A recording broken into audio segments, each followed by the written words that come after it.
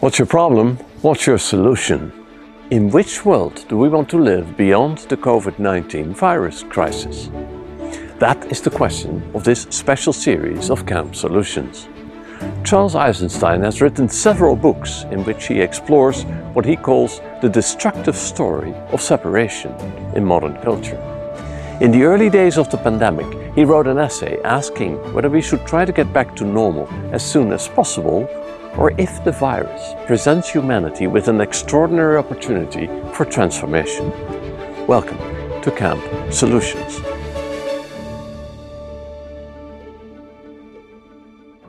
Charles, in the early days of the COVID-19 crisis, you wrote a long essay. What was your message? What is your message? It was a long essay and had many messages. It started, I felt like deeply disturbed by the social and political response to the COVID-19 pandemic. I saw that that everything that we were doing as a society was an extension of trends that had been a long time in the making. Nothing that we are seeing is new.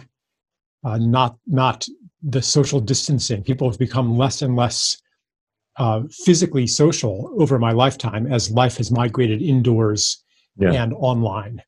Online education, that's not a new trend either. The government surveillance and tracking of everybody's whereabouts and everybody's actions, that's not new. No. The control of information and censorship, that's not new. Phobia of germs and general fear of the outdoors and fear, none of this is new. It seemed to me, this is an overreaction. And I understood about flattening the curve. Mm-hmm. I couldn't argue against that. The hospitals are being overwhelmed. But when that became no longer true, and it's questionable how true it ever was outside of a certain few places, but the lockdowns and quarantines and distancing continued. I'm like, but hold on, wasn't the whole reason to flatten the curve? Mm-hmm. And then we began to be told something else. I started to question why, besides, various conspiracy theories, mm-hmm. what else could explain this shift to totalitarian control? Mm-hmm. And one of the answers that I came to is that actually our society is quite comfortable with this kind of crisis, mm-hmm. because we know what to do about it. There's a bad guy that we can attack, a virus. Mm-hmm. Whereas much bigger crises, much bigger, even pandemics that are ongoing, don't elicit anything like this kind of response, such as the autoimmunity epidemic. That is causing more suffering and afflicting more people by far than coronavirus ever has or will. Yes. But we just almost consider that normal. Uh-huh. I could go, name many other, like depression. Something like 1 in 6 adults in the US are clinically depressed. Yeah. It boggles the mind, but we don't know what to do about that. But now a virus comes in and our customary solution templates of find something to control, to keep out, or to kill, that is available to us. It validates those in power. It makes their powers useful. Mm-hmm. It's kind of reassuring in a way because our society has been decaying for a long time, and it is troubling to us. We sure want there to be something to do about it. And there is suddenly that, indeed, the thing, the enemy we can attack. So you also write in your essay that you kind of always felt that there was this crisis around the corner that would change the world we are living in. So can you talk about that feeling and what kind of a crisis is that? How would you describe that? Yeah, it's the feeling of the end of the world as we know it, a world that many of us feel trapped in, and a world that is not moving in the right direction. If you look at the ecological situation or the social situation or the political situation, but we feel stuck in it. So there's always been part of me that's like, this cannot go on forever. Mm-hmm. Something will have to break. And then all of a sudden, it breaks. Wow, we're no longer captive of this inevitability. Yeah. That doesn't mean that we are automatically delivered from this inevitability. In fact, the default path will be to continue on the path that we've been on. But at least we have this pause now where we can say, is this really the path that we want to continue down? Mm-hmm. Or do we want to, because look at the huge changes. We can do anything. And the interesting thing is, of course, that, when there is that common enemy, common goal, then it seems to suddenly be very easy to make big changes, right? A virus aligns our mentality, our common, brings out our common goals. But how easy will that be when it really comes to rethinking the world we're living in? Yes. One of the ways that our society has decayed is that we are not coherent anymore in a common goal. When I was a child, we were. It took the form of the conquest of space. Even my shampoo bottle had a rocket ship cap on it. Like, we were totally into rockets, Yes. And this ambition to go to the moon, to go into space was part of a bigger, less conscious mythology that said humanity is destined to conquer nature and to bring about, through science and technology, utopia. And we had these visions of the future when I was growing up of a paradise, of robot servants, and food in a pill, and the cure of every disease, and infinite lifespans, and all kinds of stuff like that. Flying cars, you remember it too. Yes. It was gleaming, aseptic. There wasn't anything alive in this future. No. So we had this unifying myth called progress. The malaise of our society, the paralysis of our society that has grown in the last 30 or 40 years is a result of the failure of this myth. We no longer have a unifying myth. So we no longer have anything to coordinate our efforts and to sacrifice to. And this is actually good. It's part of a transition process. What we need is a new mythology. I was just thinking about what you were saying. You're describing this world that I actually, like you, do remember. These clean things, and everybody would be absolutely, how do you say that? Sterile almost, right? Yes. And isn't that the world we have created? I mean, hasn't that vision become reality in a way? Yes, we are seeing a version of that. Yeah. This part of the utopia was that you convert the whole world into a data set, and through computers, you rationally and efficiently administer that data set. Yes. That was the last add-on to that vision. And so, we have the Internet of Things, which is what 5G is really all about. It's about collecting data. And if you are bought into that mythology, this is, of course, a good thing. Mm-hmm. You don't need a bunch of evil world-controlling puppet masters to pursue a program of intensifying control when the mythology already leads to it. So we are seeing an extreme version of it. In a way, that's a blessing, because it puts starkly in front of us what we have actually been choosing. It's like, is that the world that we want, really? Well, here it is. And if maybe we don't want it when we see what we've actually been choosing, and we can choose something else. I know you got a huge response to the essay you wrote, which was a beautiful essay, and it does inspire a lot of people. At the same time, when we read the news and we follow what's going on, the conversation is about ongoing versions of control. That is, we need a drug, we need a vaccine, we need to get rid of this thing. To what extent do you think are we ready to actually do what you propose, to rethink where we are and maybe make some different decisions? Maybe we're not ready. I don't have any guarantees for you, but I do see. Yeah. It seems like in the last couple of weeks, the tide has begun to shift. Mm-hmm. People who were unquestioning a couple weeks ago are now starting to doubt what they're being told by the authorities. Or maybe I'm imagining it just because of the particular echo chambers that I frequent. But it does seem that there's a growing skepticism and at the same time a hardening polarization, relaxing lockdown, questioning official narratives and so forth is being associated with, oddly enough, with right-wing politics, which is really confusing to me. I have been a lifelong leftist. And I'm like, hold on, I thought it was the left that is defined by questioning authority and resisting the agendas of pharmaceutical companies and government and corporations, and is suspicious of surveillance and the centralized control of information and censorship. I'm like, hold on, like who's left and who's right here? Yeah. It's getting all mixed up. This whole thing about control is obviously because we want to achieve something. We want to, through the control, we basically want to get rid of fear. The thing is, I don't think it leads to less fear. What do you think?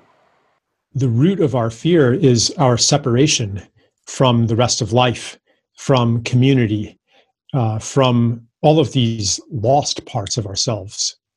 We're not being fully human right now.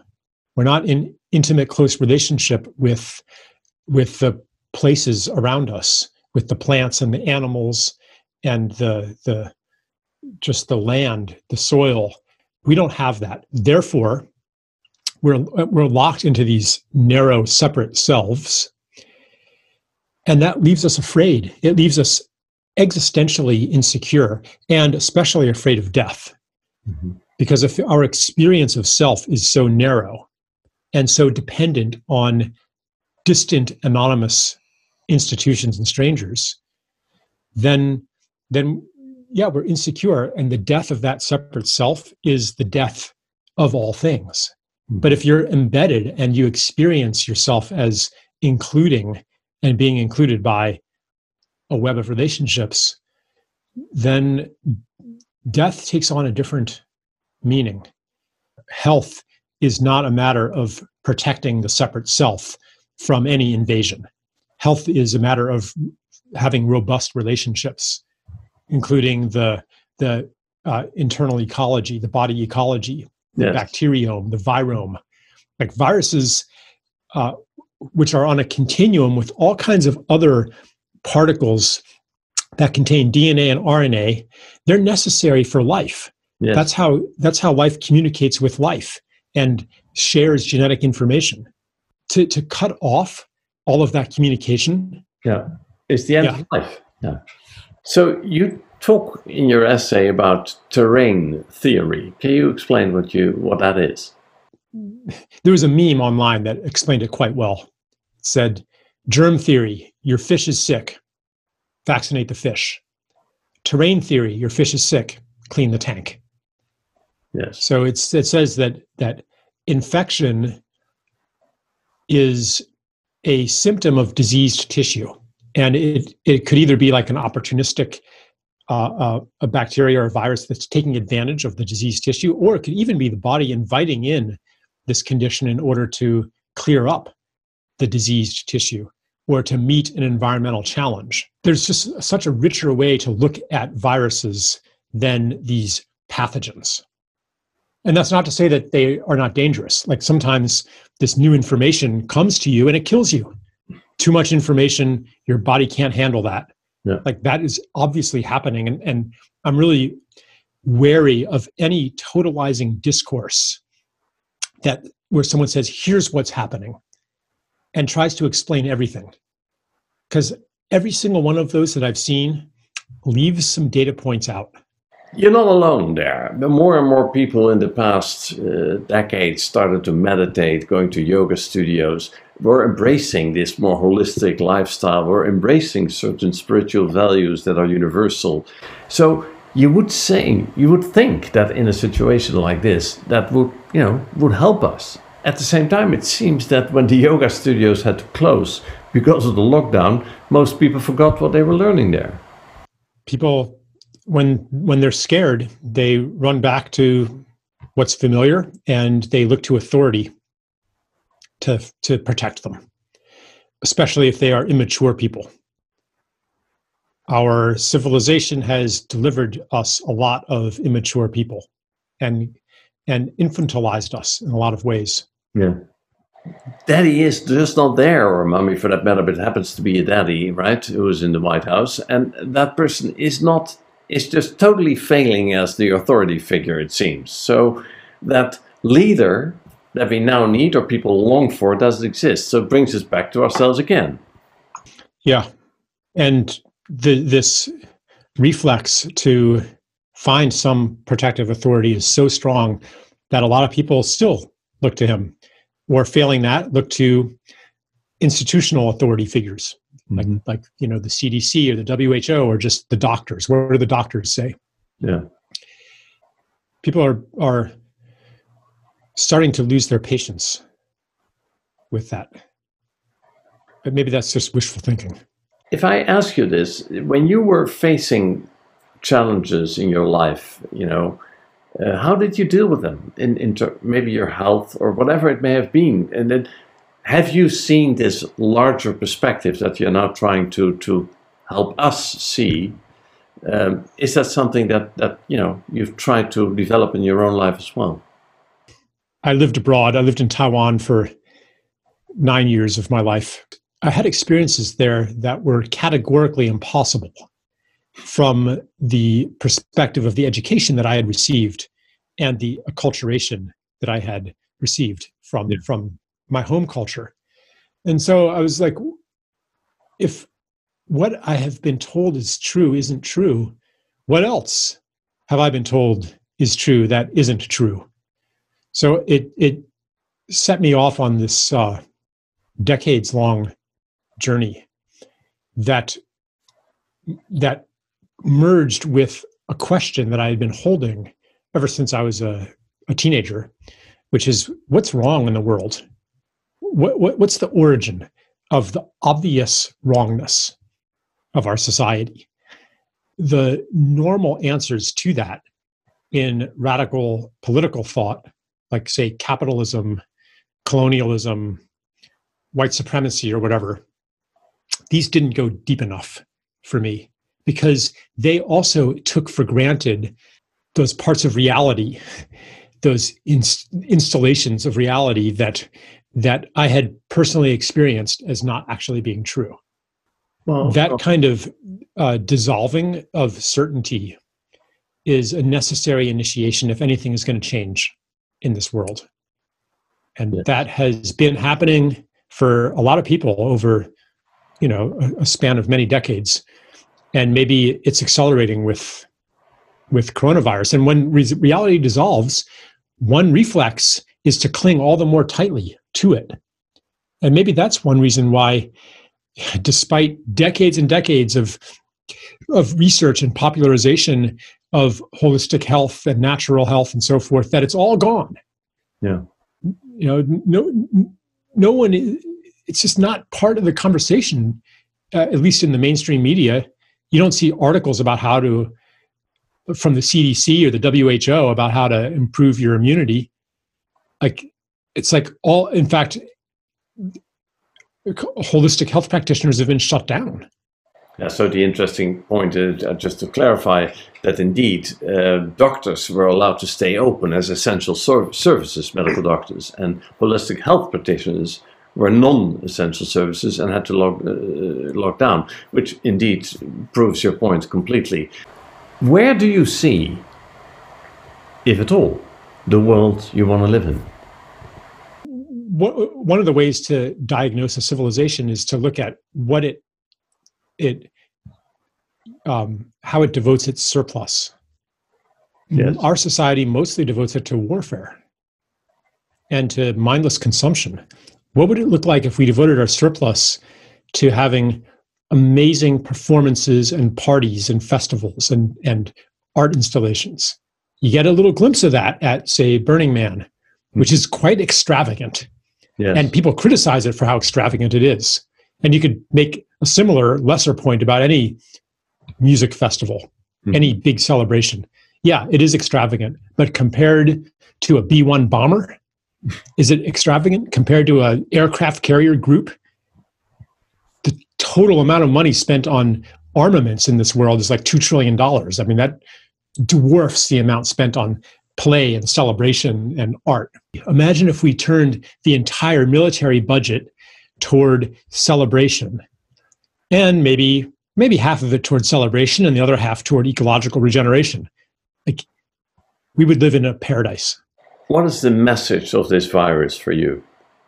I've heard some people say this, and it's true for me a bit too, that the message is slow down. I'm curious, so if tomorrow everything is fine again, what is the one thing you want to do that you can do now? Is there one such thing? What's most important to me is it would be for what my son can do. My youngest son is 7. Okay. And he's basically been living without playmates for 2 months. Not because we're trying to keep him safe, but because it's socially verboten. Yeah. You know, it's really hard for him to have any opportunity to play with somebody. It's not just about hanging out together. It's not about consuming together. For sociality, most people today, they get together and consume something. You go to a restaurant, you go have drinks, you go watch a sports thing, you watch something, or you eat something, or you drink something. But to really know somebody and to relate to them on a more than superficial level, you can't just consume together. That doesn't bring out any of your true qualities. No. You have to create together. You have to strive together. You have to suffer together. You have to overcome challenges together. Mm-hmm. If you are ever on a sports team or a musical band or a theater troupe or something like that, you know what I'm talking about. Yes.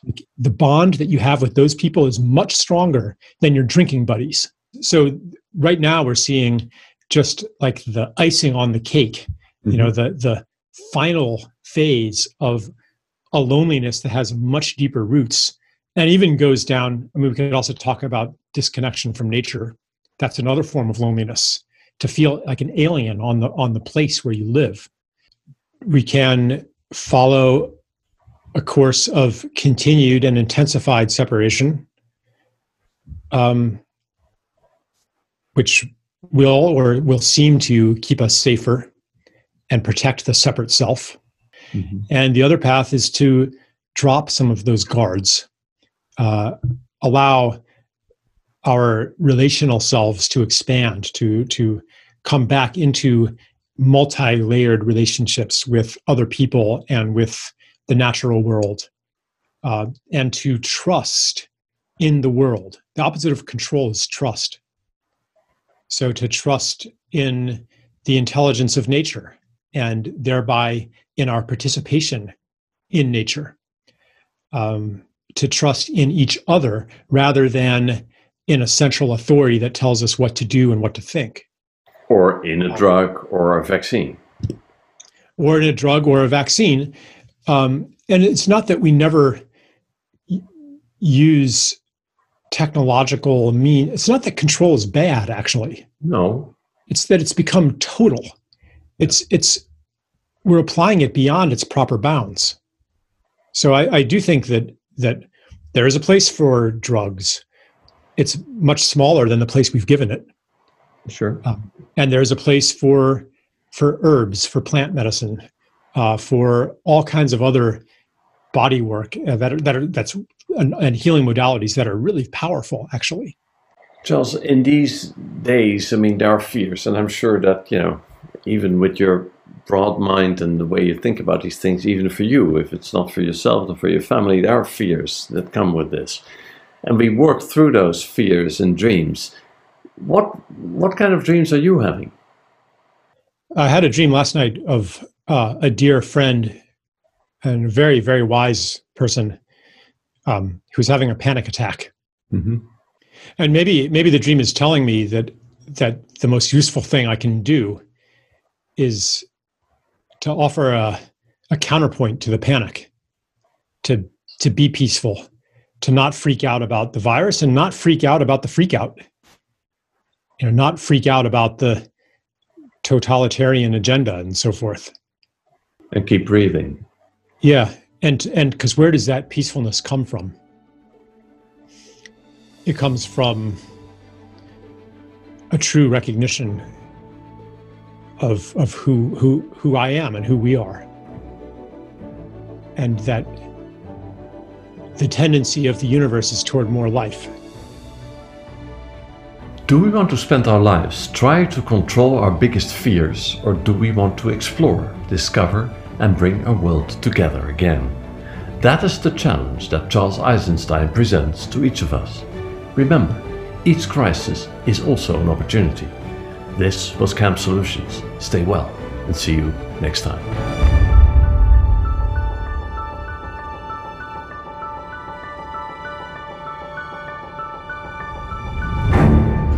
Camp Solutions is presented by the World Business Academy on behalf of Just Capital. The COVID-19 Corporate Response Tracker of Just Capital is tracking the best practices of corporations serving the needs of their employees and of the communities they serve in this time of national crises. See how the best of America's largest employers are treating stakeholders amid the coronavirus crisis at justcapital.com.